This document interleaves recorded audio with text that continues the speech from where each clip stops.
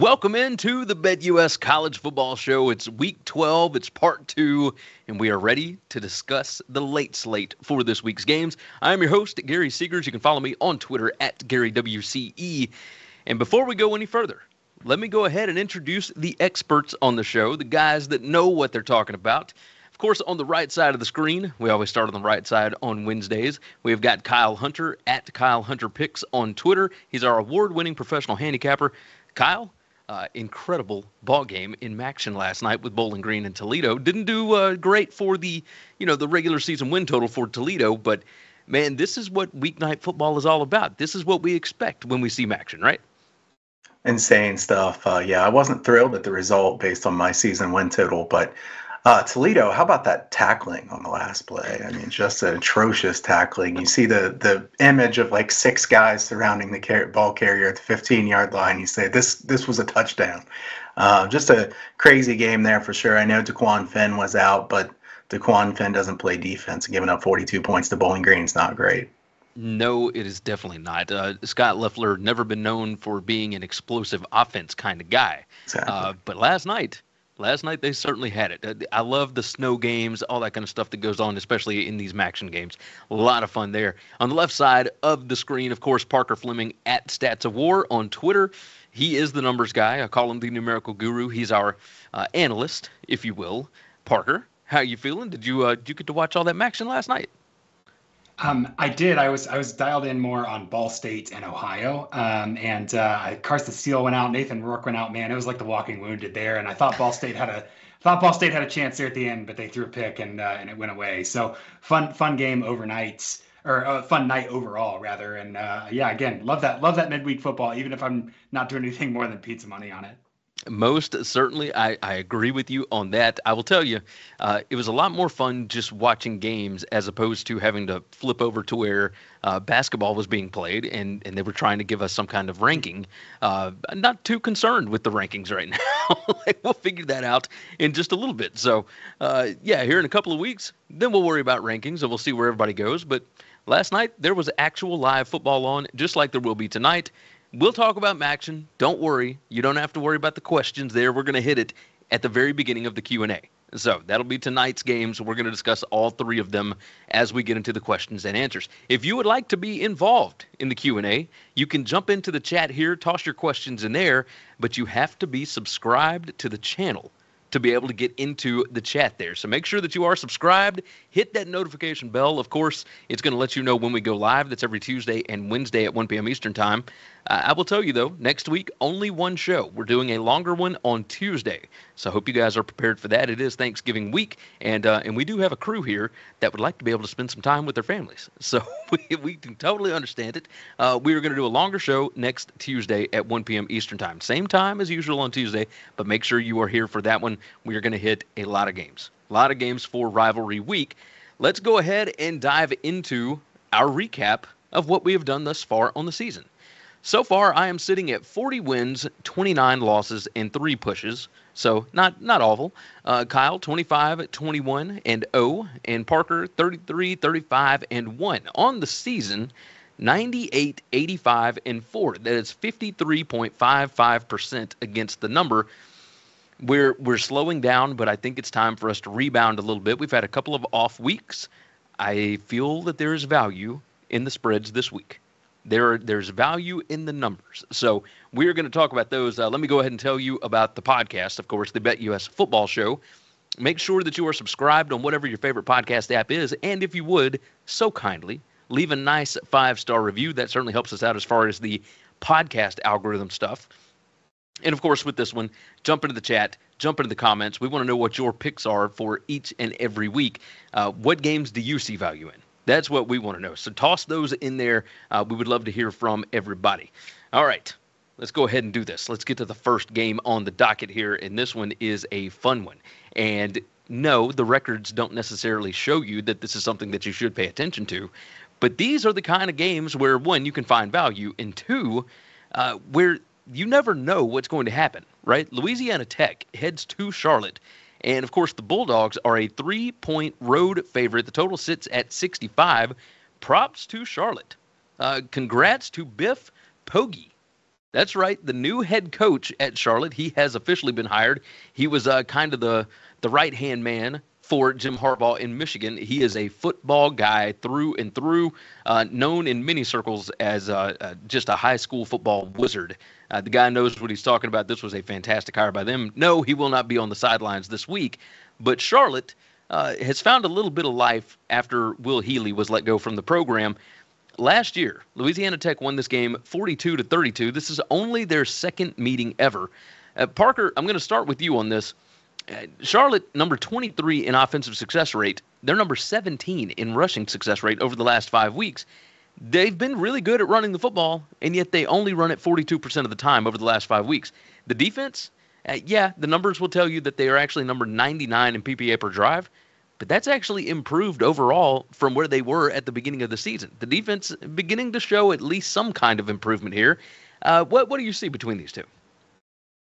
I see a lot of points, Gary. I see two offenses that are just competent at best and two defenses that might not even be on the field. It might just be 7-on-7 offenses running drills, passing against air here.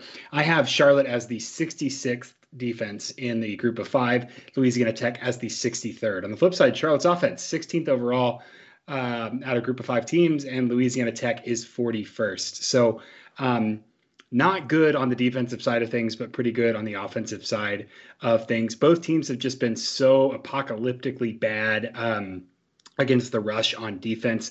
Charlotte's rush is 125th in EPA per play allowed on defense. Louisiana Tech is 122nd.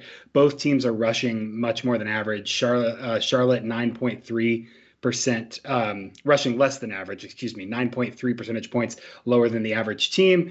Louisiana Tech 5.4. These are teams that want to sling the ball. They want to spread it out. They only want to run when they have to. And so it'll be interesting to see kind of both of these units have theoretically better passing defenses than they do rushing defenses, but a lot of that is just they haven't been tested as much, especially Louisiana Tech, a really big split, 47th in pass defense, but 122nd in rush defense. Why would you ever pass against them if you can just rush against them? And that's kind of what teams have done here. So I think we'll see a lot of points here. I think we'll see some fun, explosive plays. This game could get pretty muddy pretty quickly. I have Charlotte just barely covering in this. I think this is a good line. I'm at like 2.5 here. But the total I have is over 70. I expect all kinds of points happening here between two teams who are in similar stages. You know, Louisiana Tech kind of in their first year under Sonny Cumbie, and Charlotte with a new coach and kind of getting, what are we figuring out what we have here for building forward. So I think in the motivation factor, both of these teams are kind of in the mad scientist phase of experimenting. Most certainly. I as well have this total into the 70s, but Kyle, we're going to move over to you. Landry Liddy is going to start at quarterback for Louisiana Tech. They've got a couple of injuries at that position, of course. He is the one that started in the 42-34 overtime loss to Florida International. So obviously there are questions here. Louisiana Tech doesn't get the same. They're not the punchline of the joke the way that Charlotte has been for most of this year. But they have been bad. I mean, they are 3-7. The defense the last 5 weeks, as Parker talked about, number 117 in PPA per drive. They're not great. As far as the fundamentals go, giveaways per game, Louisiana Tech number 128, Charlotte number 121. They both give the ball away just a ton. Penalties per game, Louisiana Tech number 108, Charlotte number 79. As long as Chris Reynolds plays quarterback for Charlotte, I expect a ton of points, a ton of big plays, and I mean, if he's playing, Charlotte could really hit this over by themselves. I think this could get really, really pointsy. What do you see in this one? Yeah, I mean, I'm seeing the things the same way. The Charlotte defense has made every opposing offense look really good this year. 7 of their opponents have scored more than 40 points. MTSU didn't look very good against them last game, but MTSU is playing without their starting quarterback. I saw that their play calling was pretty conservative. Charlotte's defense giving up 7.25 yards per play this year, just insanely bad. 37 plays allowed of 30 yards or more, 9 plays of 50 yards or more allowed. They're really bad against the run and dreadful against the pass. I mean, they just have no strength on defense at all.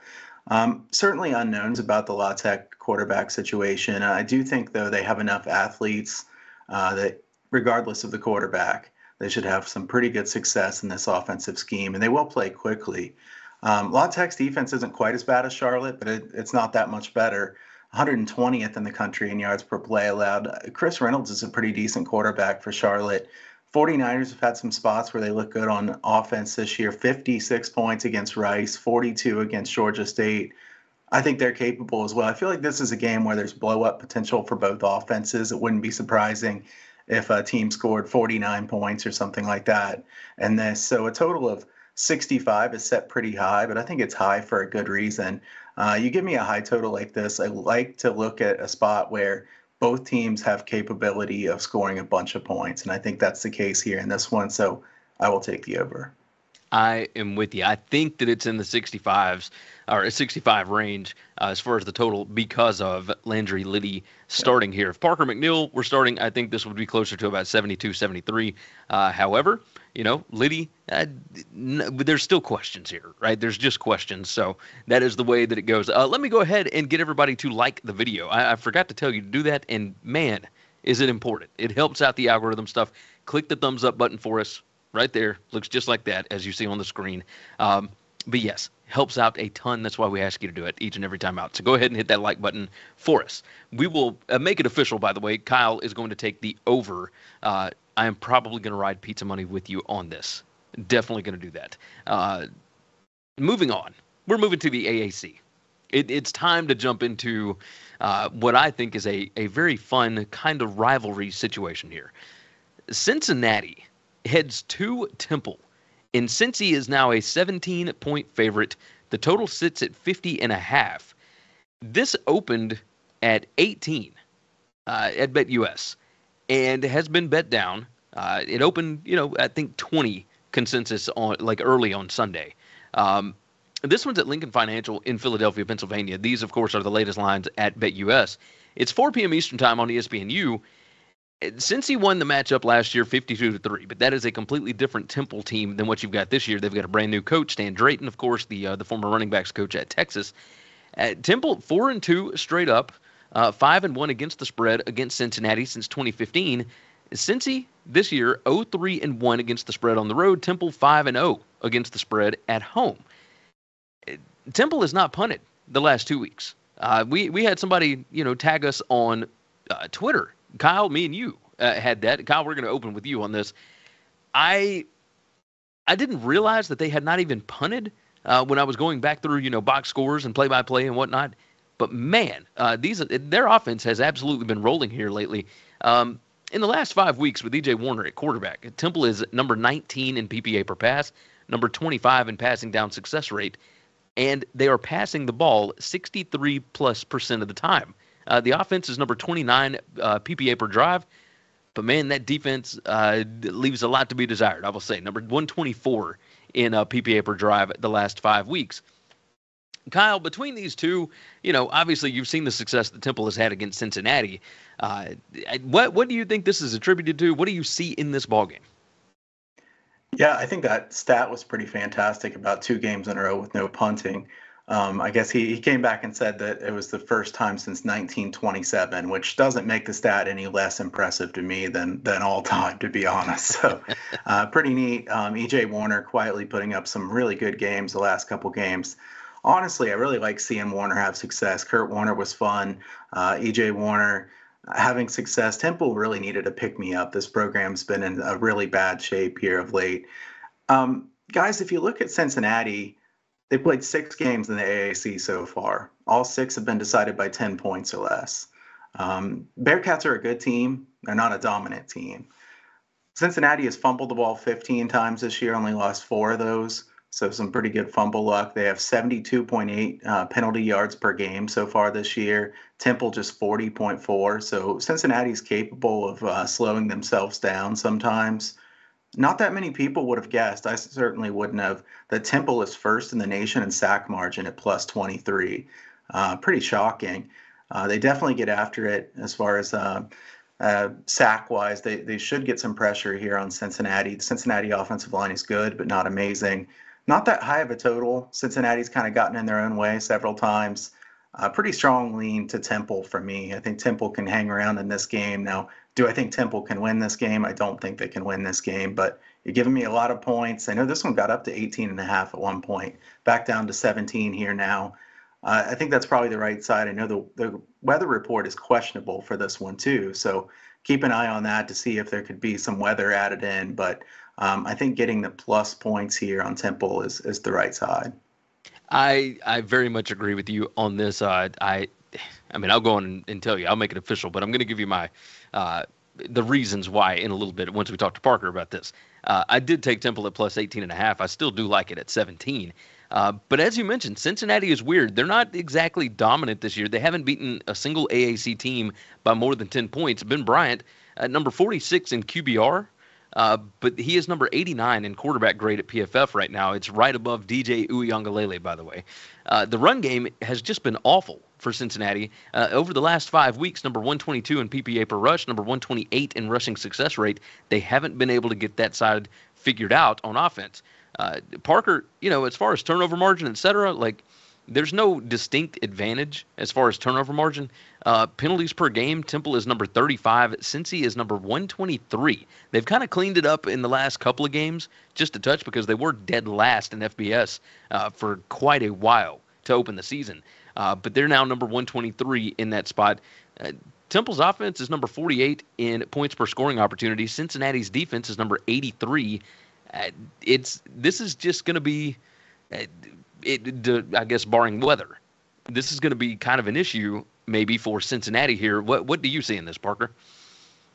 I think what we're seeing from Cincinnati is just that they don't have the athletes that have the upside that they did last year. I know that's a dumb thing to say out loud because they lost, 6 NFL guys or something crazy? Nine draft picks. 9, even crazier. And so you just don't have these guys that can separate. I think that's been Cincinnati's problem all season. When you look at them, they really just, there have been moments where they're supposed to separate and they just can't do it. They could have beaten this Arkansas team very easily. They had the opportunities and they just couldn't connect on the big plays to make it happen. And so that doesn't say, I'm not making any, I'm not making a referendum on Cincinnati and saying, oh, they're not going to be good again. But development cycles matter, and Cincinnati this year is a good example of it. They have good guys on the roster. They're just not there yet. There's not the upside guys yet. On the flip side, I feel like Temple is kind of the inverse of that. Let's throw 2 data points out. Let's throw out the 70-13 loss to UCF. Let's throw out the 54-28 win against USF. Right?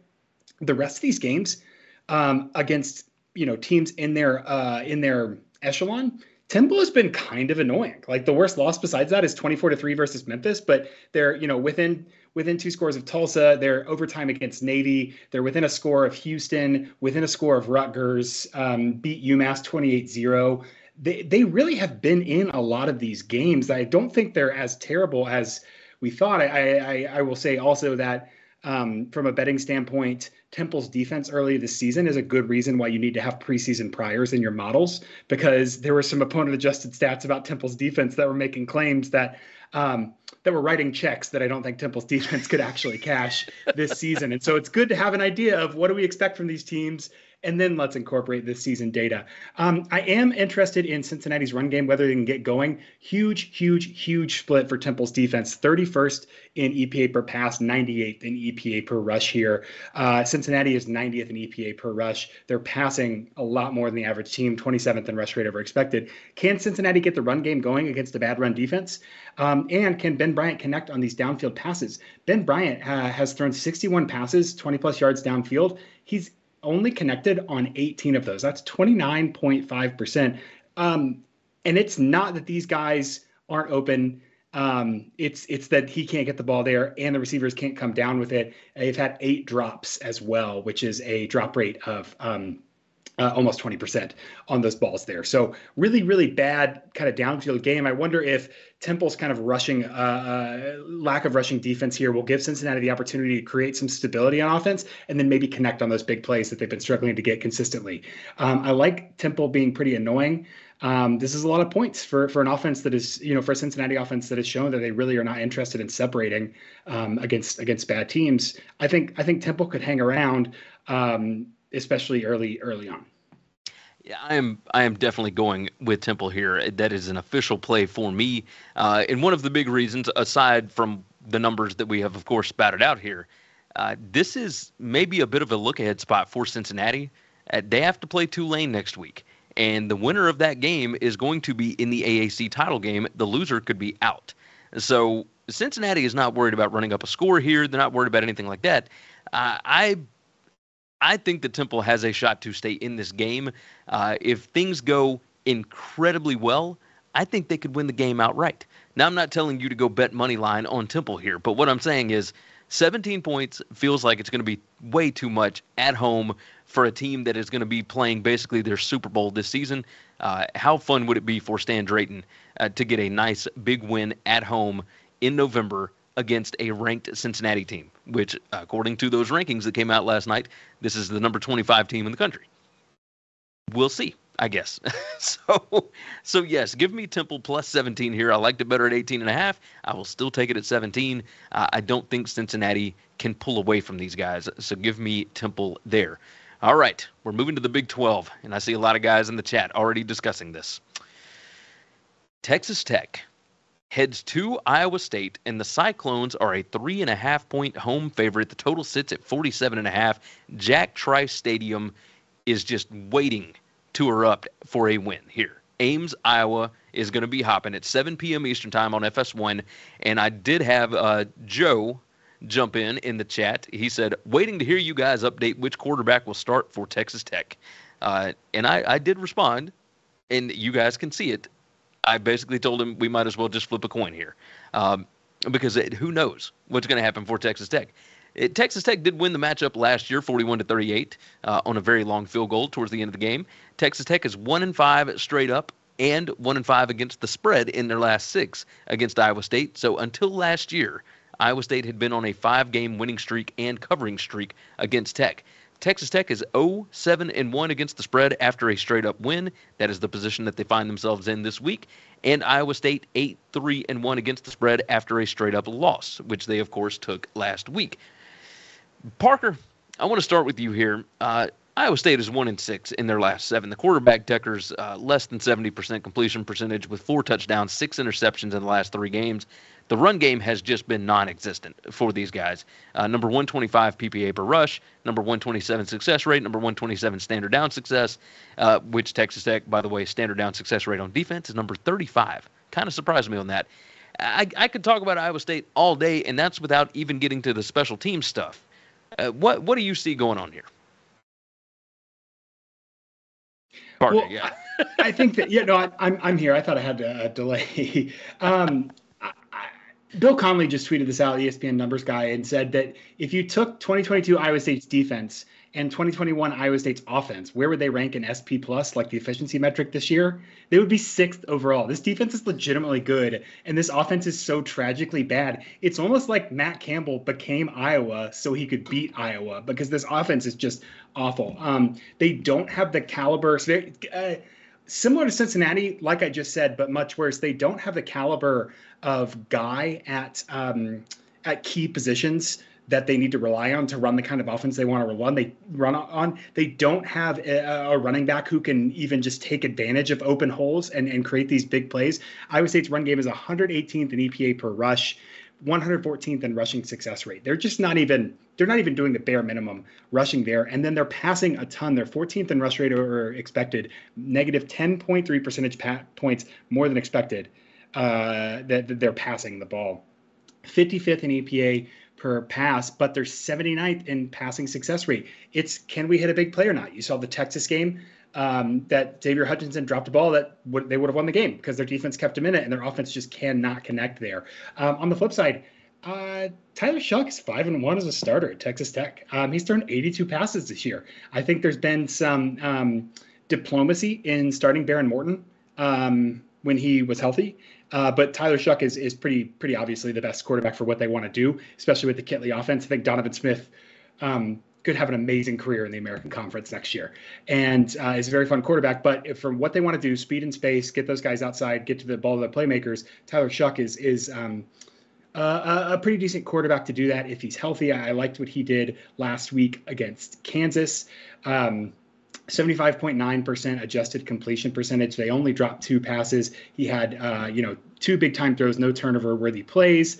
And again, if Shuck can just take out the floor of these like catastrophic, terrible plays for Texas Tech and raise that a little bit, they're competent enough on defense to stay in this, especially against a very bad offense. Opponent adjusted stats. Iowa State is first in defensive EPA per play. They're 54th in offense. Texas Tech, 29th on offense, 28th on defense, much more balanced. I see no reason why Texas Tech shouldn't be able to stall out this Iowa State offense, keep this game close, and cover this 3.5. I think this is going to be. I have this as under 2 points, just on the straight up numbers, even accounting for home field advantage. I really don't think that Iowa State's offense is going to be able to move the ball, and Texas Tech's offense is improving as they have Shuck, as he's getting reps. Remember, he's only thrown 82 passes this year. I think that Texas Tech is in a really good spot here to string together a couple decent games against pretty bad opponents, and just like Joey McGuire wanted, in the season on a high note. most certainly. Tyler Shuck, how crazy that he's now been here for almost 2 full seasons and is only 5-1 as a starter. But that is the way it goes. Kyle, we're going to move over to you here. Turnover margin, neither of these teams great at holding on to the football. Iowa State is number 107. Texas Tech is number 100. Penalties, both are okay. Like, both are fairly disciplined. Iowa State number 41, Texas Tech number 49. You start to look at, like, offensive points per game, all just defensive points per game, et cetera. You see Texas Tech number 31 points per game on offense. Iowa State number 9 on defense. Iowa State number 107 points per game on offense. Texas Tech number 97. You can see where the matchups are in this. You've got a pretty good offense against a pretty good defense, and then you got a pretty bad offense against a team that gives up points. Right? At Texas Tech's defense, as far as advanced stats, certainly good, but they have given up some points. The weather here, Kyle. I've seen a lot of guys in the chat talking about this, and it looks like when this game kicks off, you've got a temperature of around 17 degrees with winds out of the west at around 8 to 10 miles per hour. This seems like, a perfect football weather game. But what do you see in this? I think, the colder this is, if Texas Tech wanted to be high flying, et cetera, I don't know that they'll be able to do that in this kind of spot. What do you see here? Yeah, I mean, it looks like it'll probably be around 10 degrees by the end of this game. Just crazy. For this time of the year, very cold. We've had a lot of warm weather, and that ends here this weekend. I think Iowa State has been able to muddy the waters against a bunch of teams and turn them into low-scoring games. I mean, you look at 14-11 against Kansas, 27-13 against Oklahoma, 10-7 against Iowa. I was just seeing if you guys were paying attention on that one. I mean, Iowa muddies the game up themselves, obviously. But yes. I have to say, Parker's quote about Matt Campbell became Iowa so he could beat Iowa. I'm really hoping the BetUS crew saves that one and posts that one on Twitter. That was definitely the quote of the day for sure. 6 straight games played to 45 points or lower for Iowa State. Highest combined score in a game all year is 55, which really is pretty remarkable. In this league, that they haven't had any games higher scoring than that. This Iowa State defense is really good at not giving up big plays. Number 2 in explosiveness allowed. Well-coached defense, I think, for sure. Texas Tech's offense is good, and I think they'll move the ball. I don't think they'll get as many big plays as they normally have. And the Red Raiders defense, though I don't think it's a great defense, they're certainly improved from where they were a few years ago. Statistically, the Texas Tech defense has been pretty good, especially in success rate allowed. They have given up a lot of big plays, but do I really trust Iowa State to get a lot of big plays? Because to me, I mean, Iowa State's kind of one-dimensional offense, and that dimension isn't really very good. That's the passing attack. So Texas Tech has been victimized by the big play, but I don't think Iowa State really takes advantage of that. So I'm going to bet the under here in this one. I think this game could be pretty low scoring. I see winds during the day of 18 miles per hour. It slows down a bit here in the evening, but I think the wind at the beginning of the game could be a bit of a factor. And I'm going to take the under here in what I expect to be a close, low-scoring game.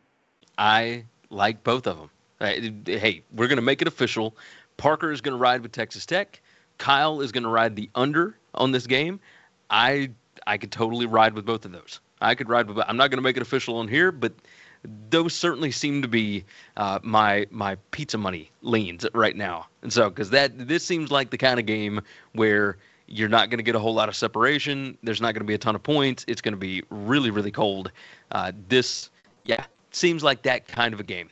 All right, let me remind everybody, one, go ahead and like the video. We are nearly up to 100, and you guys know that we like to hit that milestone fairly early in the show. So let's go ahead and hit that like button. Along with that, remember the podcast, the BetUS Football Show. Make sure that you get it on Apple, Spotify, etc., whatever your favorite podcast app is, and leave a nice 5-star review. If you're not already subscribed here on the YouTube, go ahead and do that. That makes it very, very easy. And along with that, you do get something for your subscription. You get to be involved in the chat, which we can see Raphael, Alex, Arbone, Mark, Steve, etc. All these guys already in here, and they join us every Tuesday and Wednesday at 1 p.m. Eastern Time. It's always a lot of fun. The community is, of course, the best part of this show. You guys make it what it is. Let's. Oh yes, and if you haven't already gone back and watched yesterday's show, go ahead and do that. We would certainly appreciate that. But after this show, after we get done with the live version of this. So, and once you get done here, go back and check out what we talked about yesterday. All right, we're moving along. We're going to move to the Mountain West here. Boise State is a 14-point road favorite at Wyoming. Craig Bowles' bunch, a home dog of 2 touchdowns now. The total sits at 44.5. Of course, latest number at BetUS. This is 7 p.m. Eastern Time game on CBS Sports Network. And, of course, War Memorial Stadium has been a bit of a nightmare for big favorites over the past few years. Wyoming is 8-1 against the spread at home against winning teams. They are 6-2 against the spread, 5-3 straight up as a 10-plus point home dog since 2016. Let me re-emphasize that.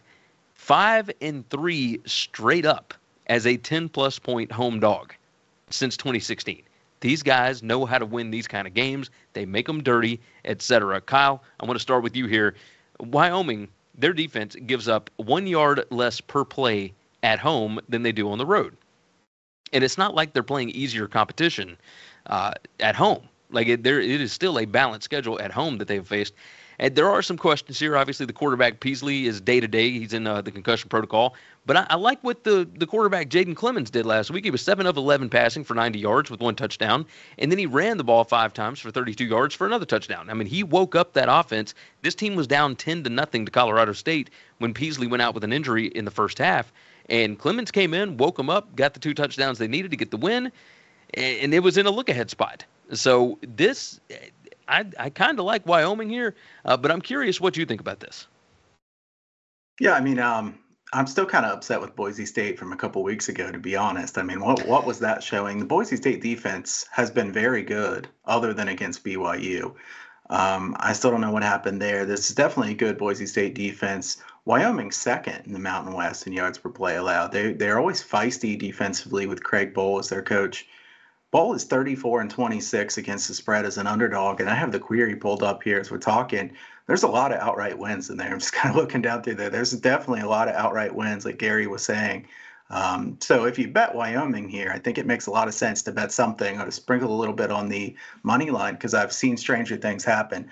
These two teams are first and second in net yards per play margin in Mountain West play. Boise's first at plus 2.83, Wyoming second at plus 0.88. So you can see there's definitely a big gap, but this spread's pretty big too. I mean, 14 points at Wyoming. 2 teams who play slowly. Boise 89th in tempo, Wyoming 124th. Can Wyoming run the football well enough? I think that's really the key to this handicap because I don't expect them to throw the ball around by any means. I don't have a strong feeling on this game, but anytime I see 14 points in Craig Bowles' team as a home underdog, I'm always going to lean that way, certainly. Like I say, Wyoming is the team I'd like to back in a situation like this. Now, the fact that their quarterback's injured, they have several other injuries. Peasley hasn't been amazing by any means, so I don't think that we should make some big downgrade with Peasley being out. And Craig Bowles teams, like Gary said, they've been very feisty. Get them at home. They're up for a game like this, certainly. So 14 points is quite a bit. Well, especially with the fact that Wyoming is still in their division race as far as the Mountain West is concerned. This bunch is number 13 in PPA margin over the past 5 weeks is Wyoming. Now, Boise is number 2 in that spot. But still, you would think that you would have less than a 14-point spread between the number 2 and number 13 PPA margin teams in the country, especially this late in the season, especially on the road. So at number 8 in PPA per rush, they are number 21 in stuff rate allowed. Boise State, by the way, is number 130 in that metric on defense. Titus Swin has been awesome for them, the running back. Yes, they've got issues as far as guys that they have lost to injury, but we don't really know whether or not they're going to play. A bunch of these guys are day-to-day. We'll see how it goes. They've got a wide receiver out, a cornerback out, and a defensive tackle out. And yet, I still believe in Wyoming here. Parker, this Boise offense, since Dirk Cutter took over with the quarterback Green, has just been rolling. The last 4 games, they are 9.5 plus yards per pass attempt. I mean, that is a drastic change in the way that they are attacking defenses. The last 5 weeks, they're number 7 in pass success rate. Wyoming's defense, by the way, is number 8 in that metric. They are number 15 in standard down success rate. Wyoming's defense is number 16 in that metric. So you're going to see a good battle whenever Boise is on offense between a good defense and a good offense. I'm curious what you think here, Parker. What do you see between these two? Okay, first off, I have to point out the 2021 Boise State-Wyoming game. I think, Gary, you and I had that, and I think Kyle might have been on that too. We had Wyoming plus 14 on the road. It was 20-7, and Boise State kicks a field goal with 48 seconds left. Wyoming has not moved the ball at all. They get the ball back and score the most garbage of all garbage touchdowns to cover. It was Friday night at 11:30 p.m. No one saw it, but I remember that fondly. I have actually a bigger gap between these two teams. Boise State is 4th in opponent-adjusted EPA per play, and Wyoming is 41st. This Boise State defense is 3rd in the group of 5. Overall, pretty solid unit, and their offense is up to 26. So they're certainly going in the right direction. Some space to evaluate and re-implement an offense midseason is probably really good for them. Doing well. I'm interested to see they're rushing the ball really a whole lot, and Wyoming's defense has been substantially worse against the rush in the past. So I have this as 12.5 points for Boise State. So I'd be interested in in Wyoming covering at home. But kind of looking at the tea leaves, adjusting his opponent, the stats, I'm a little bit scared that Boise State's going to be able to just physically overpower a Wyoming roster that at the beginning of the season was very thin, has shored up some of that depth with guys getting back. But now we're going to get into depth issues again because into the season we've played a lot. We're getting nicked up. We're getting tired. I think depth will matter, especially if Boise State comes out and runs the ball 50 times, which they very well might do. And so I have a slight lean towards Wyoming covering at home, but I think that Boise State has the stronger unit on both sides of the ball. I could certainly understand that, but I am going to ride with Wyoming plus the 14 here, regardless of whether Peasley plays or not. Wyoming, number 16 in giveaways per game. Boise is number 55. Penalties per game. Wyoming, number 8. Boise State, number 46. ESPN strength of record, which I know is not something that we really need to toss in here, but when you look at the results that these teams have actually had, Wyoming number 62, Boise State number 57. Yes, Boise has played really well as of late, but it feels like everything that Wyoming has done throughout this season has gotten them to get to this particular game. I feel like Bowl is going to have a fantastic game plan here. I think they're going to be able to keep this within the 14 for sure. I liked it at 12.5. I still like it at 14, obviously, because I think that this is one of those that Wyoming has been kind of waiting around on. You know, they've just been hiding in the weeds, just hanging out. Boise going to come in thinking that they're, Boise played a cold game last week against Nevada, whatever you want to call it, right? We're in Memphis, is Nevada. But yeah, I have a feeling about this one. I'm going to ride with Wyoming. I like the double-digit dog with under 45 for a total. So I'm going to make it official. Give me Wyoming plus the 14 here. And that's going to move us right along to the Big 12. And that's right. We couldn't go a full show without discussing Bedlam, especially this week. Oklahoma State heads to Oklahoma, and the Sooners are a 7.5-point home favorite. The total sits at 64.5. It is, Memorial Stadium and, of course, Norman, Oklahoma. The latest numbers, of course, at BetUS. Oklahoma State won last year in what was Lincoln Riley's last game at Oklahoma, 37-33. Oklahoma State, however, you just look back over the last 10 games. They are 2-8 straight up, 3-6-1 against the spread in their last 10 against the Sooners. This particular matchup has not been kind one Mike Gundy. I will certainly say that. Parker, I want to start with you on this. Is there anything that you can possibly take from Oklahoma State's numbers over the past, 4 or 5 weeks that would give you any indication of what they are planning on doing this week? Because I have looked at the numbers are awful, but it looks like Spencer Sanders is going to play, and I think that kind of changes everything for this team. What do you see? Yes, so I believe Spencer Sanders is going to play. My attitude towards Oklahoma State over their last 3 games is it could have been way worse. Like the fact that they won that Iowa State game and pulled it out, I think absolutely saved their season because they were looking at, just a downward spiral. And look, Kansas State beat the heck out of Baylor. I mean, Kansas State's a very good team. There's no shame in just getting stomped in the first half and folding. Like that happens to teams against Kansas State this season. And then the KU game, Garrett Rangel threw for 300 yards. Do I need to say anything else about the Kansas game in terms of what you should take away from that? It's just nonsense.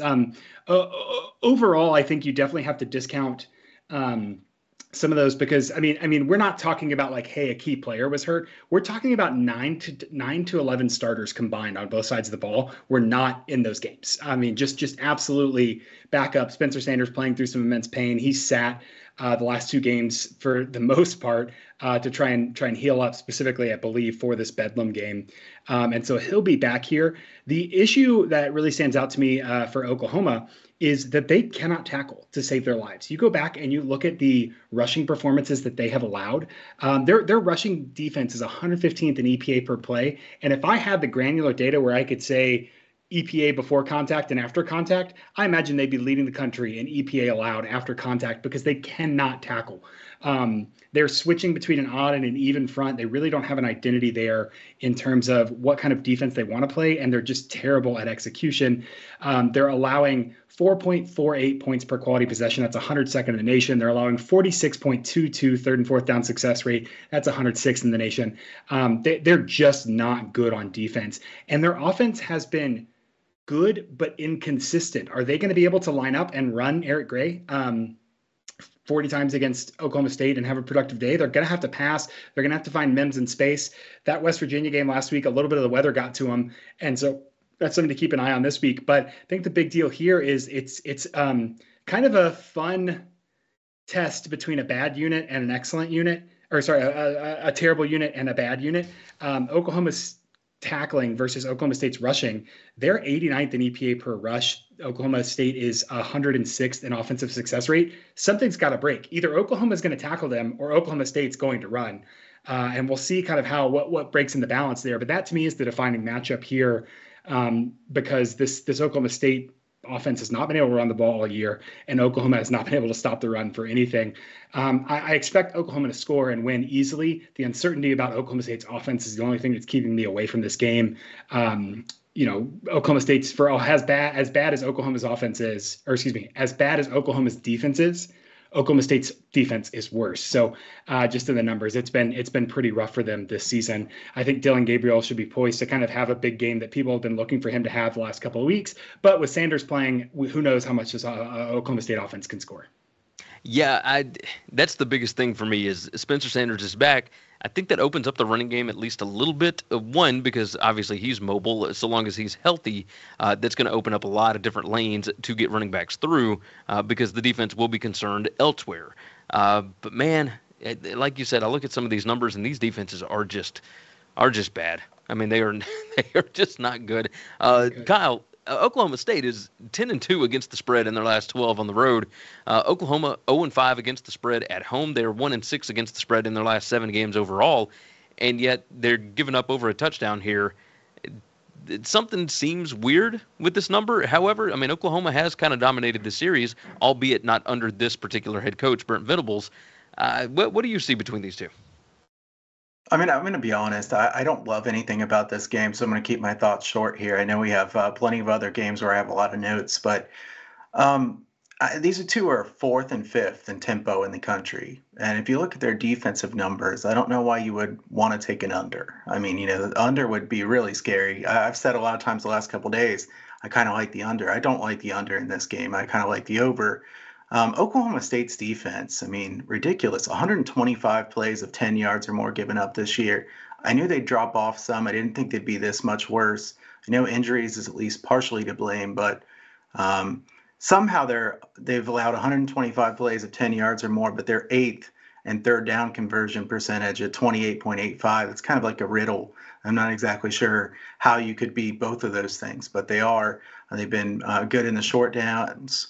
To me, Oklahoma State probably scores quite a few points with Spencer Sanders if he's relatively healthy here, and I'm confident Oklahoma's going to score. So I don't want to touch a side in this game. There's no way I would bet the side.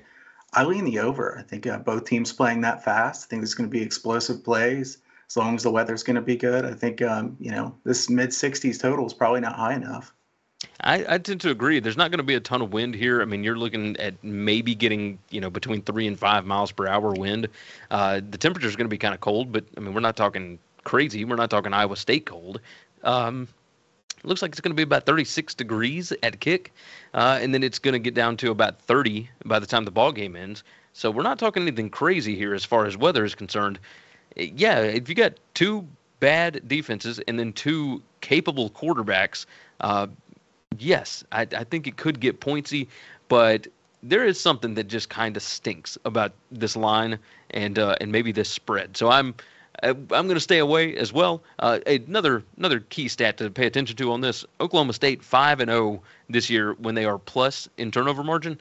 They are 1-2 when they are negative. So just something to toss out there, but no official plays on this one. I guess trying to figure out the Spencer Sanders situation, although it does look like he's going to play. All right, we'll move along. We're moving to the SEC, and two teams that are coming off of disappointing home losses last week. Ole Miss heads to Arkansas as a 2.5-point road favorite, juiced at -115 there. The total sits at 61.5. Reynolds Razorback Stadium in Fayetteville. How hyped can you get for this one? 7:30 p.m. Eastern Time on SEC Network. Kyle, I want to start with you here. I guess the biggest question is whether or not KJ Jefferson is healthy. The LSU defense has been really good, especially with Harold Perkins lately, and he certainly showed out against both of the Arkansas quarterbacks. But you couldn't really get anything going with either of those quarterbacks. If KJ Jefferson is back, this offense, I think, is going to be pretty good. But the offense without KJ, 40-17 loss to Mississippi State. Their 13-10 loss to LSU. He was limited in a 21-19 loss to Liberty. Over the past 5 weeks, with him at quarterback, they're number 18 in PPA per pass, but a 43% pass rate. They don't throw the ball much. That's number 96 in the country. Kyle, I look at this. Ole Miss won just a barn burner last year, 52-51. Ole Miss has not had just a ton of success in covering lines against Arkansas. What do you see between these two? Well, Gary, I have a question for you first, and then I'll go forward with my analysis. But first, if we look at last week, Alabama and Ole Miss. So Alabama has 4.6 yards per play last week. Do you think that was more Ole Miss's defense or Alabama's offense? From what I watched, that was much more Alabama's offense, to be completely honest. Frankly, I had the over in that game, obviously, and I was surprised. I thought Ole Miss's defense would look a lot worse against Alabama's offense than they did. It seems to me like Bryce Young is clearly still not very healthy, missing some throws that he would normally make. I was surprised to see an Ole Miss defense that we know is not really very good slow down Alabama for that long. And Ole Miss as far as by the way, the explosive running game for Alabama last week took a big hit in the first quarter when Jahmyr Gibbs went out with a bit of an ankle injury. Now, they said that he was available to come back in, but they ran Jace McClellan for nearly 100 yards, but he's a different kind of back. So, that also maybe played into it just a little bit. Sure. They were eating up a lot of time on those drives, even when they scored something and they go down there and kick a field goal and it's like, oh man, that was really bad for the over. Can Ole Miss recover from that meltdown against Alabama? I think Lane Kiffin knows how big of a shot they had a great shot to beat Alabama last week, and that was a huge opportunity missed. I don't think they're going to get better chances than that.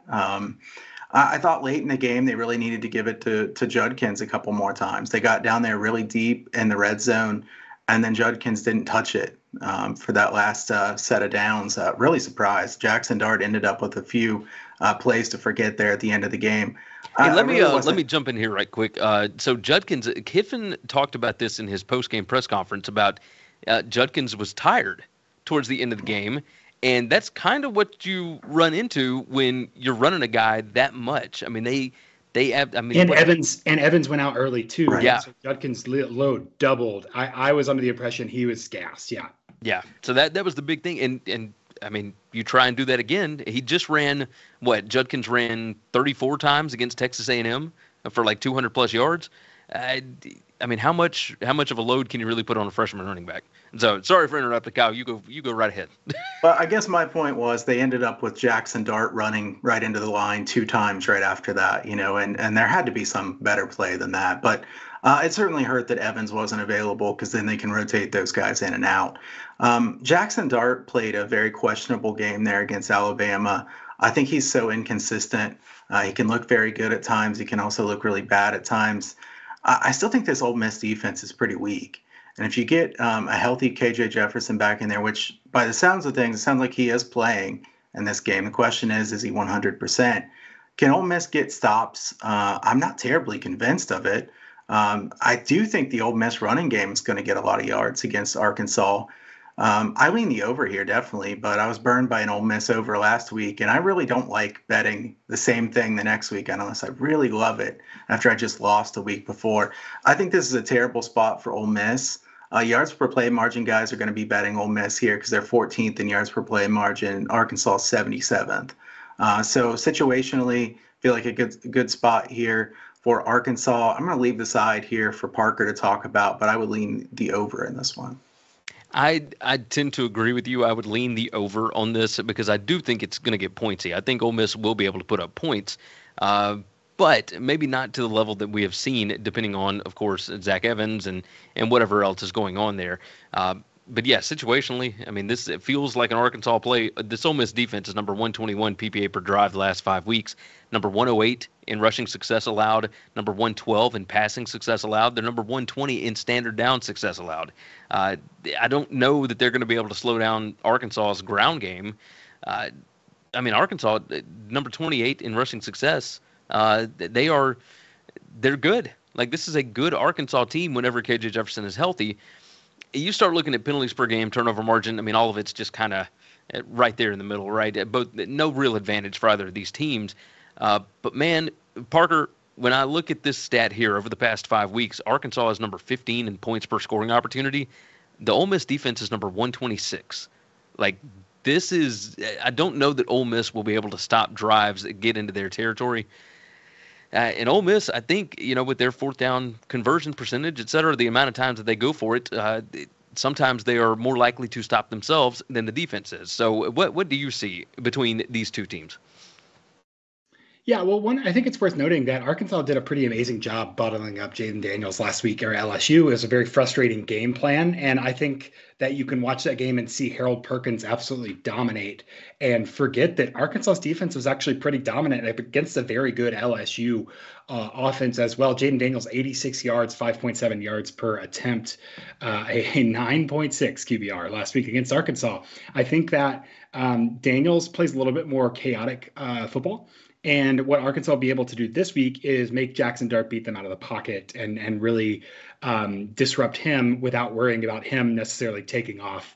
I don't think he would beat Daniels in a foot race, is how I'll put that diplomatically. And so I think that lowers the burden on Arkansas's defense a little bit. Flip side, Ole Miss, absolutely the spot after Alabama, after a big home game where they blew a lead and should have pulled that out, but they just ran out of legs there.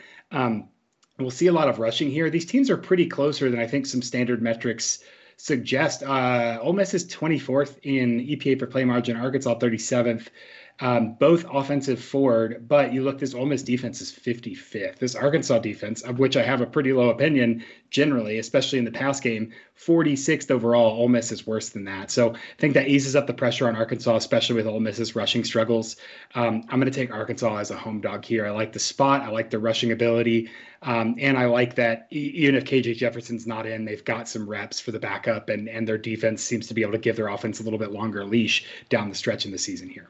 A motivational spot as well, as far as Arkansas still needs another win to get to a bowl game. So looking for bowl eligibility, kind of a big spot. Ole Miss missed out on their big one last week at home. Parker is going to make it official. Arkansas plus the 2.5 here. might want to sprinkle a little on that money line because I think they could win this game at home easily. Obviously, field goal spread, I mean, that's kind of a toss-up. But regardless, that is the way that Parker's going to roll on this. We got 2 more games to discuss. Let me go ahead and remind everybody, 1, like the video. We did break 100, so we certainly appreciate you guys for that. But yes, like the video even more because we are trying to reach higher numbers as we go through this. Subscribe to the channel if you haven't already. Hit that notification bell. It's going to let you know when we go live. It's every Tuesday and Wednesday at 1 p.m. Eastern Time. Not next week. Next week, only Tuesday. So I've already mentioned it a couple of times, but yeah, Thanksgiving week, just a longer show on Tuesday next week. Make sure and jump in the chat for the Q&A at the end of the show. If you've got any questions, we're going to try and hit as many of those as we can, rapid format style. Yeah, it's going to be rapid fire format. That's what I'm looking for. Don't forget, of course, about yesterday's show and the podcast, the BetUS Football Show. That's the college feed and the NFL feed all put right there together. All right, we got 2 more games. Let's move to the Pac-12. I think you guys know which ones we're going to discuss here. USC heads to UCLA just right across town. They're heading over to the Rose Bowl in Pasadena. 8 p.m. Eastern Time on Fox is this one. UCLA won this game last year, 62-33. USC is a 2-point favorite. The total sits at 75.5. Latest numbers at BetUS. USC is 5-2 straight up in the last 7, 4-3 against the spread against UCLA. USC is 2-5 against the spread their last 7 on the road. 4-1 against the spread against winning teams this year. So they're 5-1. 4-1 here against the number. UCLA is 4-12 against the spread in their last 16 against winning teams. So a little bit of a lean, maybe trend-wise, to USC. Guys, Dorian Thompson-Robinson has already been talking this week about he's going to put up 60 this week on USC.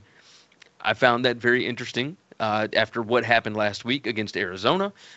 But I look at this USC defense, and I don't necessarily know that he's wrong here. Travis Dye, the running back, is out for USC in this game. I think he's out for the rest of the year per the injury report. So, yeah, USC going to be changing up some things on the running back core as well. Parker, I'm going to start with you here. UCLA last week against Arizona, only 3.5 points per scoring opportunity in that 34-28 loss to the Wildcats. But when you just look overall and take out, last week's game, just focus on the overall numbers. UCLA number 1 in PPA per rush. The USC defense is number 115. UCLA is number 3 in rushing success. The USC defense is number 122. Standard down PPA, UCLA is number 3. USC is number 99.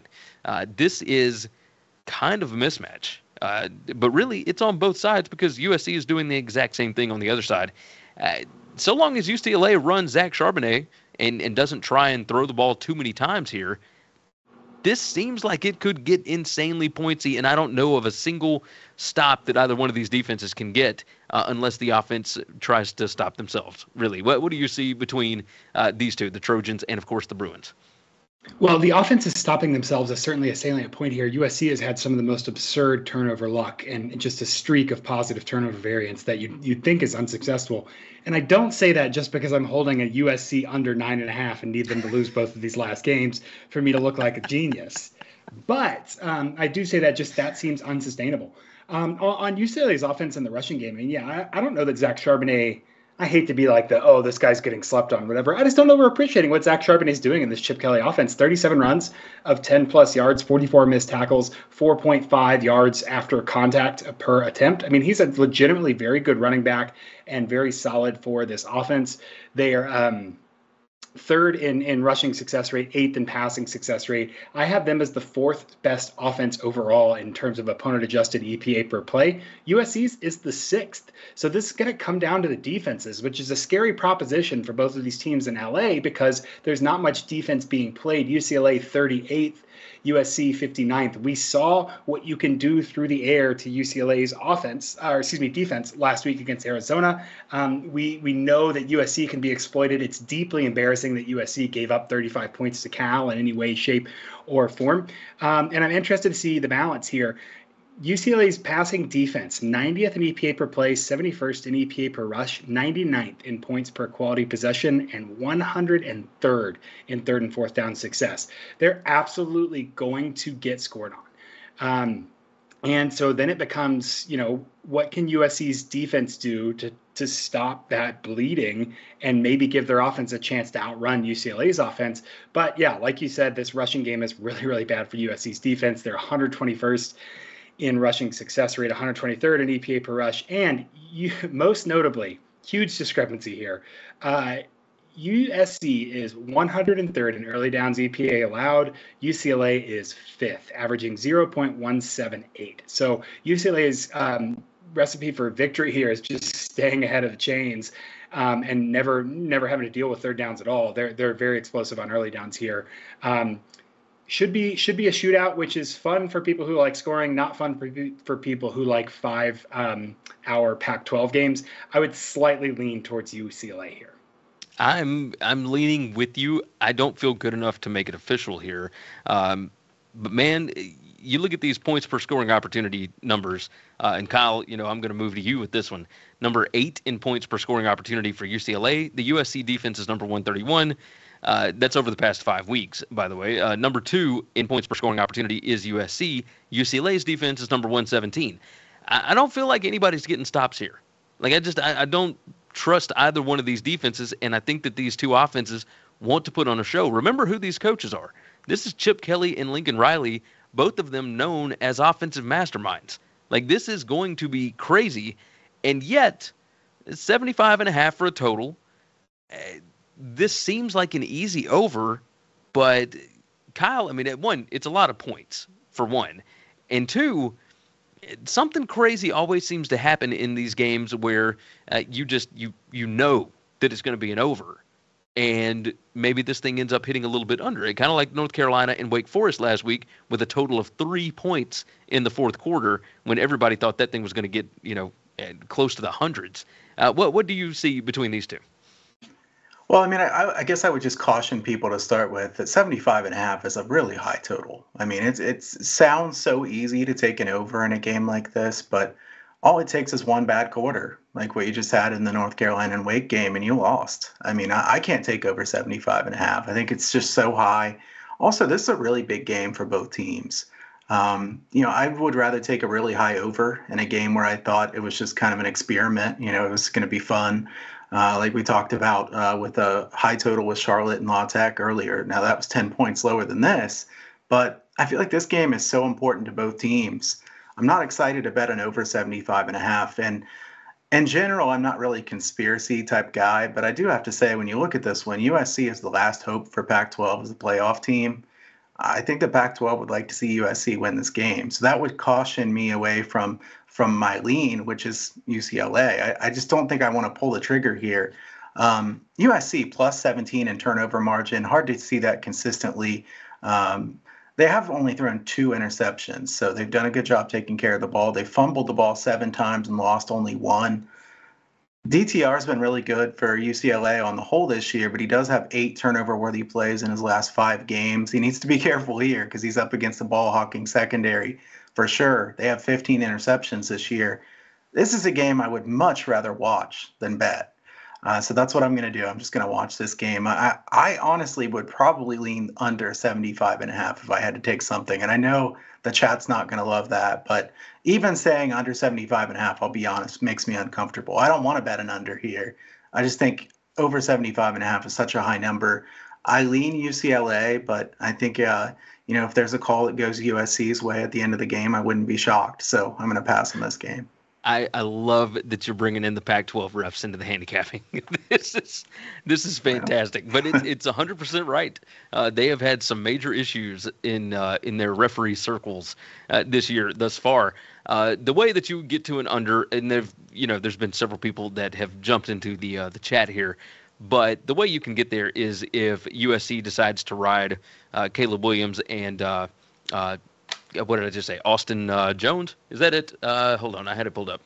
Yeah, Austin Jones, the running back. And if, UCLA decides to keep it on the ground as well with Chardonnay and DTR. Like, if they just run the football, obviously the clock keeps running, right? So while the defenses still may not get any stops, you just may not have as many drives as you would think if you don't get a ton of explosive plays. So certainly something to pay attention to. No official play on that one, but we do have leans kind of kind of all over the place. So Kyle leaning USC maybe.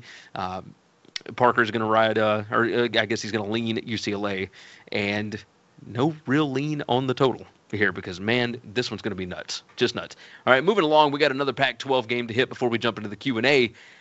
Let's move to Utah, heading to Eugene, Oregon. Autzen Stadium going to be hopping again because last week it did not exactly go their way. Oregon, a 3-point home favorite over the Utah Utes. Utah won this game last year 38-10 and 38-7. That's right. They played twice, and it was domination both times. The total sits at 62 on this. Latest numbers at BetUS. These teams are 4-4 straight up and against the spread since 2014. The home team in the last 5 matchups is 5-0 against the spread. Obviously, they had a neutral site game for the Pac-12 title game last year, but this is a big revenge spot for Oregon. Oregon coming off of that last-second loss to Washington. The offensive advantage for Oregon here is they're number 12 in PPA per rush. That Utah defense is number 128 over the last 5 weeks in PPA per rush, but they're only defending the run 34% of the time. Kyle, I want to start with you here. Utah has won 4 straight since that loss at UCLA. The defensive splits are kind of weird here, but, Cam Rising plays better at home than he does on the road, which there's a lot of players that do that. But night game, late in Autzen, this seems like a tricky spot for Utah, and yet we don't really know what the injury situation is for Oregon and Bo Nix either. How would you look at this one from a handicapping standpoint? Well, Oregon really blew a chance last week. I mean, they had a really good chance here, and situationally, I think it's kind of a dangerous spot for Oregon because their bubble kind of burst last week as far as a playoff team, at least. You can see some teams have bad performances in that next game. They do have some injury question marks. I think Whittingham's a great coach. I'm always looking for reasons to bet on the Utes. But you look at the numbers, and it's kind of hard to bet the Utes here in this one. Oregon's first in Pac-12 net yards per play margin, plus 1.69. Utah's 7th, plus 0.04. So Utah's numbers are really not terribly impressive. Oregon is first in the nation, having allowed only 2 sacks. Fantastic offensive line. Utah, 29 sacks. I like these strength-on-strength matchups, so let's see who wins out on that one with the pass rush against the pass protection. Before diving into this game, I was inclined to think that Utah would probably have the better defense, but they haven't really shown it in Pac-12 play, and this Utah defense has been far worse. We've talked about this before, guys. I expected much better out of the Utah defense than what we've gotten. They've allowed 6.28 yards per play in Pac-12 play. Oregon is first in the nation in success rate.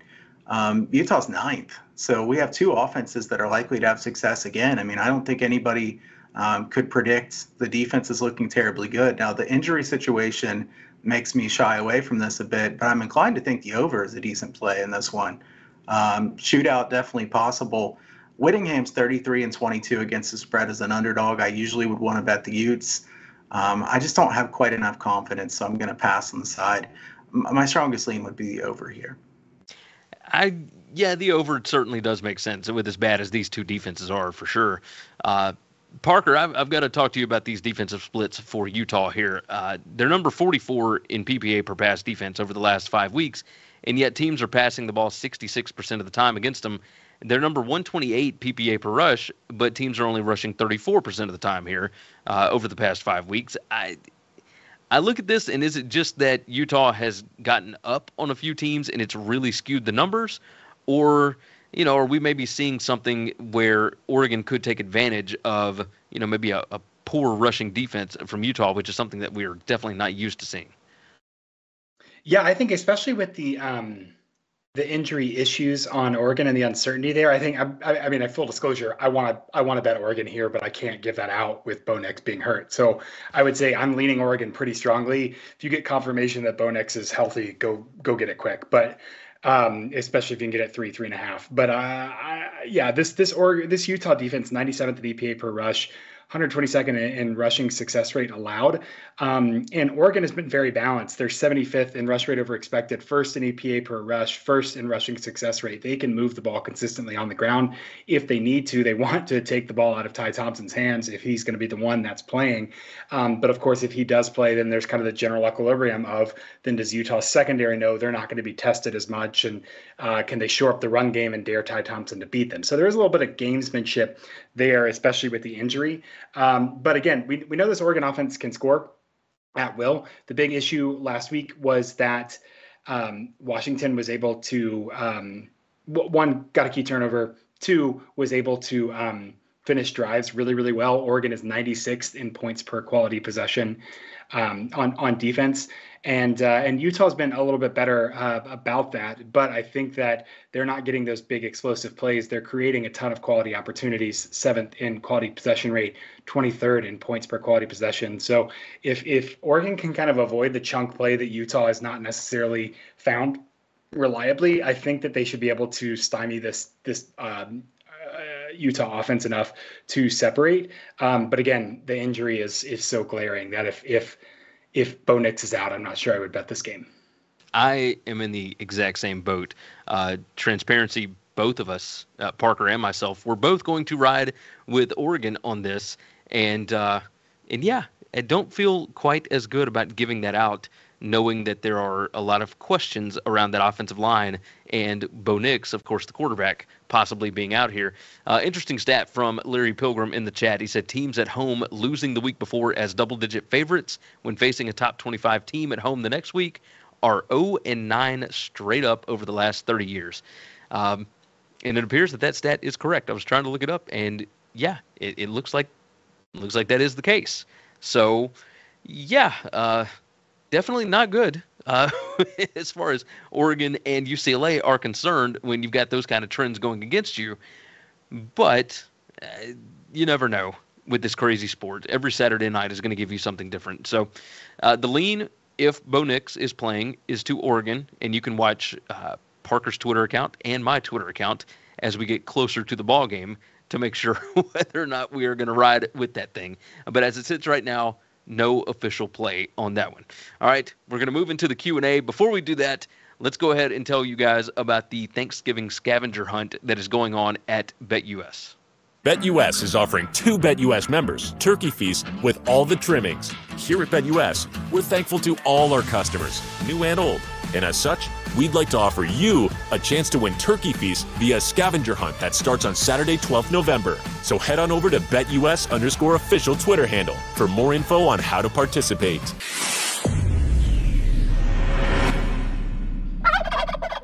All right, let's jump into Q&A, and we've got quite a few tossed in here. We do have a question from Alex about SMU and Tulane, and I believe that we talked about that one yesterday, if I'm not mistaken. So you can go back to the Q&A from yesterday's show and check out our thoughts on that. Many-Face Guide jumped in and said, what is the best place to get meaningful injury reports? In college football, there's really not one. If you want to know the honest truth, stay updated on Twitter. Go follow beat writers and whatnot, and they will give you the most up-to-date information. That is really where you're going to find it. So that would be what I would recommend. Parker, Kyle, y'all got another method here? Did it every week I say it, I just put it in the chat again. There's that account that aggregates it. Yeah. I just posted the link in the chat. Go follow them. There you go. Heath Harrelson jumps in. Oh, yeah. Hey, it's Mac time. I'm glad he reminded us. All right. We've got Mac stuff. First off, odds boosts. BetUS has got odds boosts that you can find towards the end of the page over at the sportsbook there. You click on odds boost, and it's going to tell you what they've got for the day's action. The odds boosts for today, Kent State to score more than 7.5 points in the first quarter against Eastern Michigan. It was plus 110. It is now plus 160. So if you think Kent State is going to score more than a touchdown or a touchdown and a 2-point conversion in the first quarter, you can do plus 160 on that one. Along with that, Central Michigan to win the game and the game total going under 49.5 points. It was plus 140. It's now up to plus 185. So if you want to take advantage of those, you can do so over at BetUS. Also, there's a link in the description. You can check out the Thanksgiving stuff if you've not already signed up at BetUS. you can get hooked up over there. Sign up with a $50 free play. Make sure you take advantage of that. It should be in the description. All right, moving to the MAC games for the evening. We are going to start off with Eastern Michigan and Kent State. All right, Kyle, let's talk about this. Kent State is a team that will drive you crazy if you let them. They are a 7.5-point favorite. It's minus 105 on that side. The total sits at 60. My numbers like Eastern Michigan here. But I don't know if I like Eastern Michigan here because Kent State kind of found it last week, and I don't know that they slow down anytime soon. I think that this team can really open up that offense. In Eastern Michigan, there's questions, right? They play like these kind of underball games, really low scoring, etc. But I like Chris Creighton. I like what he's doing. But 7.5 feels very finicky. It was at 7 for a couple of days. It's now jumped to 7.5. A lot of people on Kent State, it would appear. What do you see here, Kyle? I would bet Eastern Michigan if I was betting this game. Kent State's been really inconsistent, not very reliable this year. Creighton, his team's done really well as an underdog, 35-20 as a 3-point dog or bigger. It seems like every Eastern Michigan game is a pretty close, ugly game. So that's what I'm going to go with here. My number is 7. So I think Eastern Michigan getting that extra hook in what, MACtion, we've seen all kinds of craziness. So I wouldn't be surprised if we see it here. No lean on the total, but I kind of like Eastern Michigan. Yeah, the numbers that I've had are not very reliable when it comes to MACtion, especially the weeknight MACtion games. So I look at them and I'm just... Yeah, because my number was closer to 5 on this, and I just don't have the value. But I can understand where you're coming from because I can trust Chris Creighton. I can certainly do that. Parker, how do you feel about this? The total is 60. Eastern Michigan can sometimes muddy these things up, and Kent State, if they really get rolling, they can put a ton of points on the board. How do you see this one playing out? Both of these games, I'm like decimal places off the line, so. Crack a beer and bet on the underdog and have fun tonight, I guess. I have this as 7.7. I guess, yeah, so I would be slightly inclined towards Eastern Michigan. Their rushing offense has been at least competent. But, yeah, both of these defenses are real bad. And with my number being this close, I'd be inclined towards the underdog. Yeah, I could understand that. All right, so some leans towards the dog here with Eastern Michigan on that one. Moving along, Western Michigan heading to Central Michigan. Western Michigan, a 10.5-point road dog here. The total sits at 49.5. This Broncos team has not been great, and that might be putting it incredibly mildly. However, Central Michigan has not been great either. They found a new quarterback last week, and it kind of got that offense rolling. Kyle, the total sits at 49.5. These are two teams that the offense has not exactly done a whole lot this year. It feels like an under, and yet we know with MACtion, when you think you're going to get an under, yeah, you could probably expect about 40, 50 points from each, right? So what do you see here? I lean the under, but you're talking 49 or 49.5 in a MAC game. I'm not excited to bet an under, that's for sure. Western Michigan's really bad. They're a very bad team. Central Michigan laying the points, I guess, is my lean, but who really wants to lay that many points here? I think this is my least favorite of the 3 games in the MAC tonight. I tend to agree. I like the coaches here, but they have not shown a whole lot this year. Parker, what do your numbers say on this one? I have Western covering by, let me see this. I'm doing decimal math in my head looking at this. I have Western Michigan as like eight points under, losing by 8 points. So that would technically be betting them as the underdog. I have only 44 total points projected. So, of course, your disclaimer for unders and MACtion are certainly applicable here. But Western Michigan's real bad. They're just very bad right now. I did see that Caleb Elby got drafted by the XFL. That's fun. The Western Michigan quarterback from last year who was very good. And that makes their disappointment this year all the greater. But I'm just not sure Central Michigan's offense can do what I wanted them to do at the beginning of the season. I've been super underwhelmed by them. I don't see how they could separate by double digits just generally. So I would say under and Western Michigan. But, it's MACtion. You just gotta go with the vibes sometimes. Hey, speaking of going with the vibes, Parker, I want to start with you on this last one here. Miami of Ohio heads to Northern Illinois. Again, we're trying to figure out the Rocky Lombardi situation. I would imagine Northern Illinois is a 1-point favorite at home. The total sits at 45.5 on this one. Again, low point total, but who knows what to think here. I guess the more that Gabbert gets acclimated to being back, the less rusty he's going to be. If I had to lean a certain way, I would go with Miami of Ohio, but I don't know how much I trust the Red Hawks team. I like Chuck Martin. I like what he's doing, and I like Gabbert at quarterback, but man, this thing is so tight, and I don't know what to expect out of Thomas Hammock's bunch right now. So, Parker, which way are you looking for this one? Have we talked about on this show how Rocky Lombardi's coming back for another year? Oh, yeah, we did that last week. Yep. Which is very, very fun. Good for him. Yeah, I have Northern Illinois by about 2.5 points here. I like to basically toss up, and then Northern Illinois has home field advantage, more or less.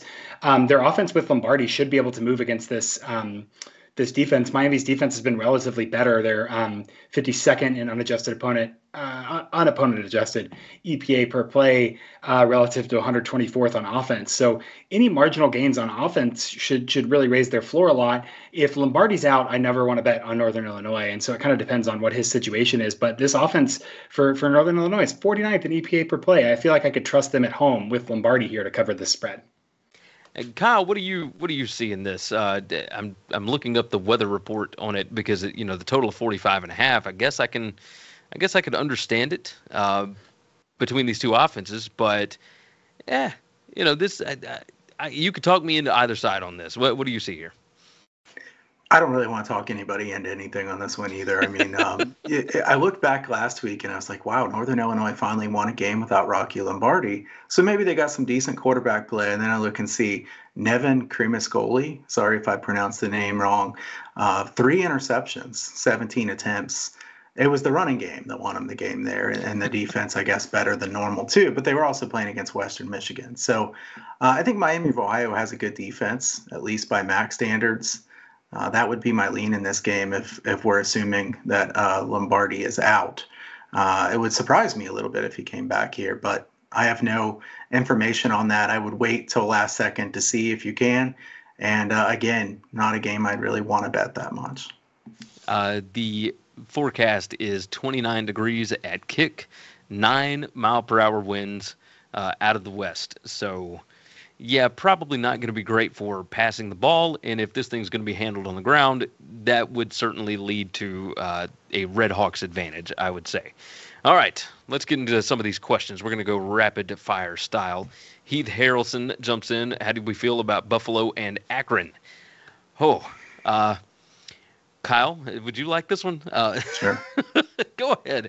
I don't know what to think of Akron anymore. You guys know that I love Coach Moorhead, and I think that's a coaching advantage. And I'm not going to say a mismatch because Maurice Lingist has done some really good things this year. Buffalo's still in it for the division, right? So, go ahead and tell me, Kyle. Snow, a lot of snow in Buffalo this weekend, quite a bit of wind. We've seen this total just absolutely crater. I believe this was in the mid-50s or so, and now we're at 47. It makes sense to me. I should have bet the under earlier. It's hard because these lines are moving earlier and earlier on these weather reports compared to what they used to. You used to be able to wait till Wednesday or Thursday. Now it moves Monday night. I still would lean the under if that weather report is correct. I mean, that kind of wind and snow going on, it's hard to score points. Buffalo's defense has improved. But also, if you have that kind of weather, it's hard to not lean getting 2 touchdowns. So I kind of like both there in that game. You could correlate those things together. I like Sure.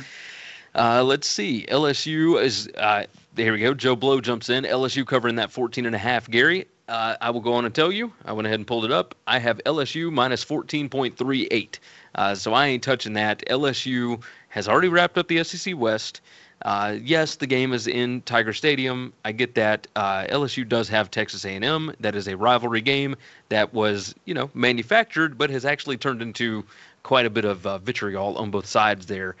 I don't think that this one matters all that much to LSU. They might want to get that taste out of their mouth from how bad the offense played last week, but I don't anticipate Jaden Daniels playing an entire ball game. I don't like Harold Perkins is probably going to play like the first half, and they're going to try and get some guys healthy. I'm not playing this one. I ain't touching it. If I had to lean away, I would go UAB just based on motivation alone, because LSU only cares about winning the SEC right now. They do not care about UAB. UAB on the other side, this would be a huge win for Brian Vincent. So who knows? Who knows what to happen there? Heath Harrelson jumps in Q&A for Parker. Do you consider UNLV versus Hawaii a sicko game? I'll answer, yeah. But also, Parker, what do you think? I don't know if I don't have an advanced degree in psychology, but I'd leave that to the committee on Twitter. But I mean, I'm projecting 45 points on a game that's going to start, 9 p.m. on Saturday night. Two really, really bad offenses. This is offense number 95 and for UNLV and 97 for Hawaii. UNLV, maybe I'm calling this not a sicko game, because I'm kind of sad about UNLV because they were fun to start the season and then just petered out legitimately. I think they should win pretty handily, just because they have, one or two actual real football players as opposed to what Hawaii is putting on the field right now.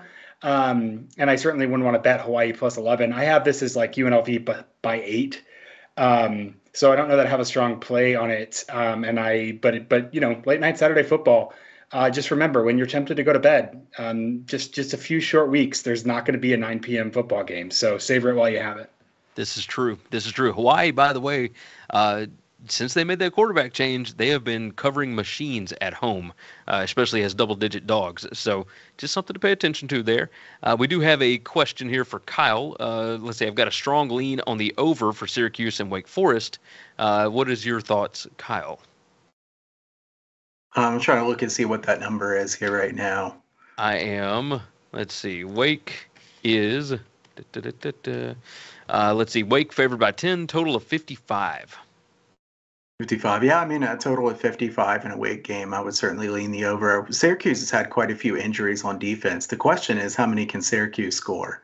I mean, because their offense has plenty of problems right now, too. Lean to the over. I won't bet it personally, though. Yeah, I tend to agree with you on this. Arbone jumps in. Please drop some knowledge on Houston ECU.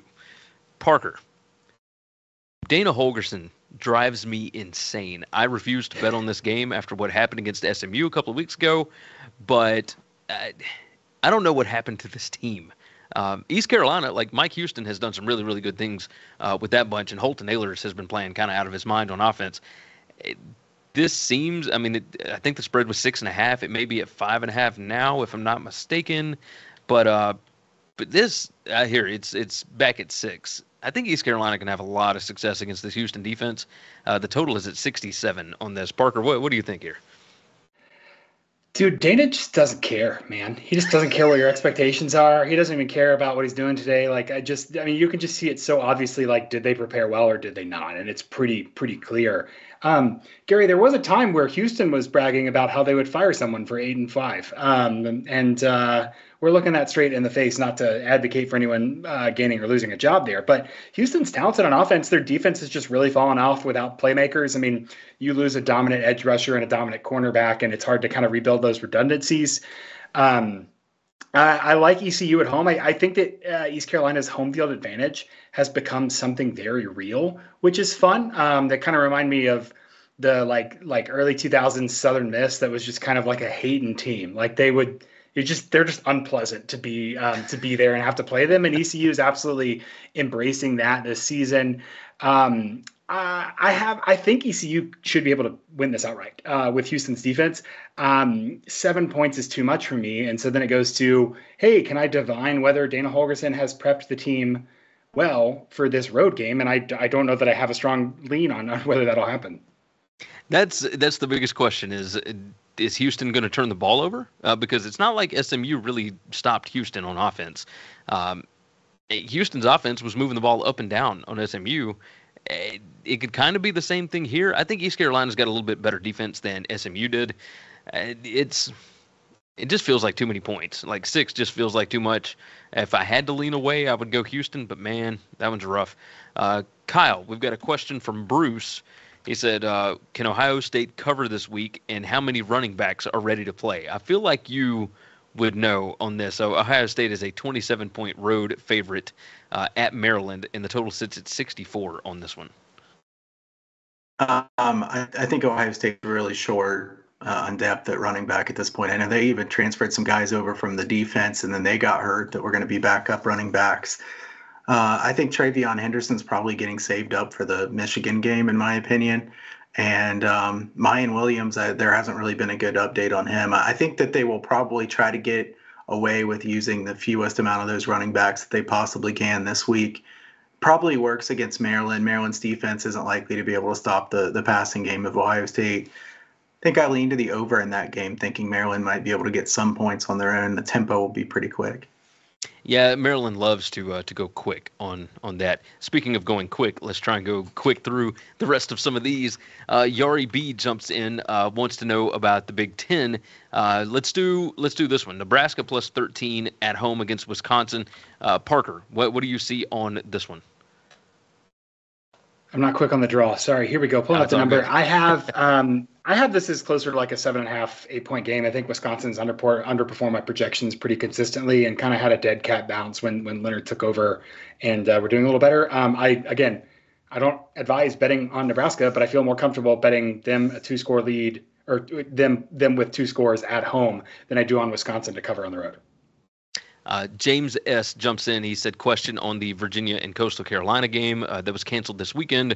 Are they going to postpone it, or is it a forfeit? No, it is a cancellation that basically means that both of those win totals for this year are going to be canceled out. It'll be much the same way that the San Jose State and New Mexico State game that was originally postponed, but is, from all intents and purposes, going to be canceled. That means that your win total bets on those are going to...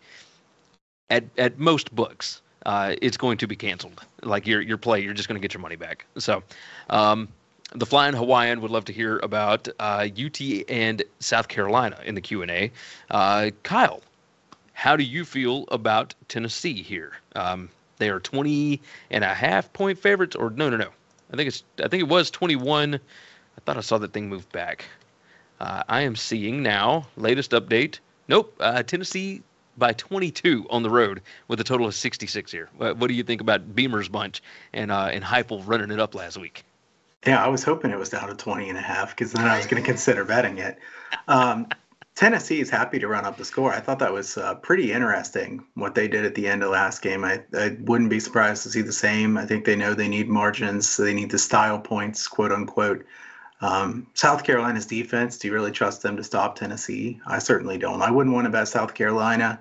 Can South Carolina score enough to get us to an over? That's kind of my question, because I wouldn't bet the under, that's for sure. Definitely lean Tennessee here in this one.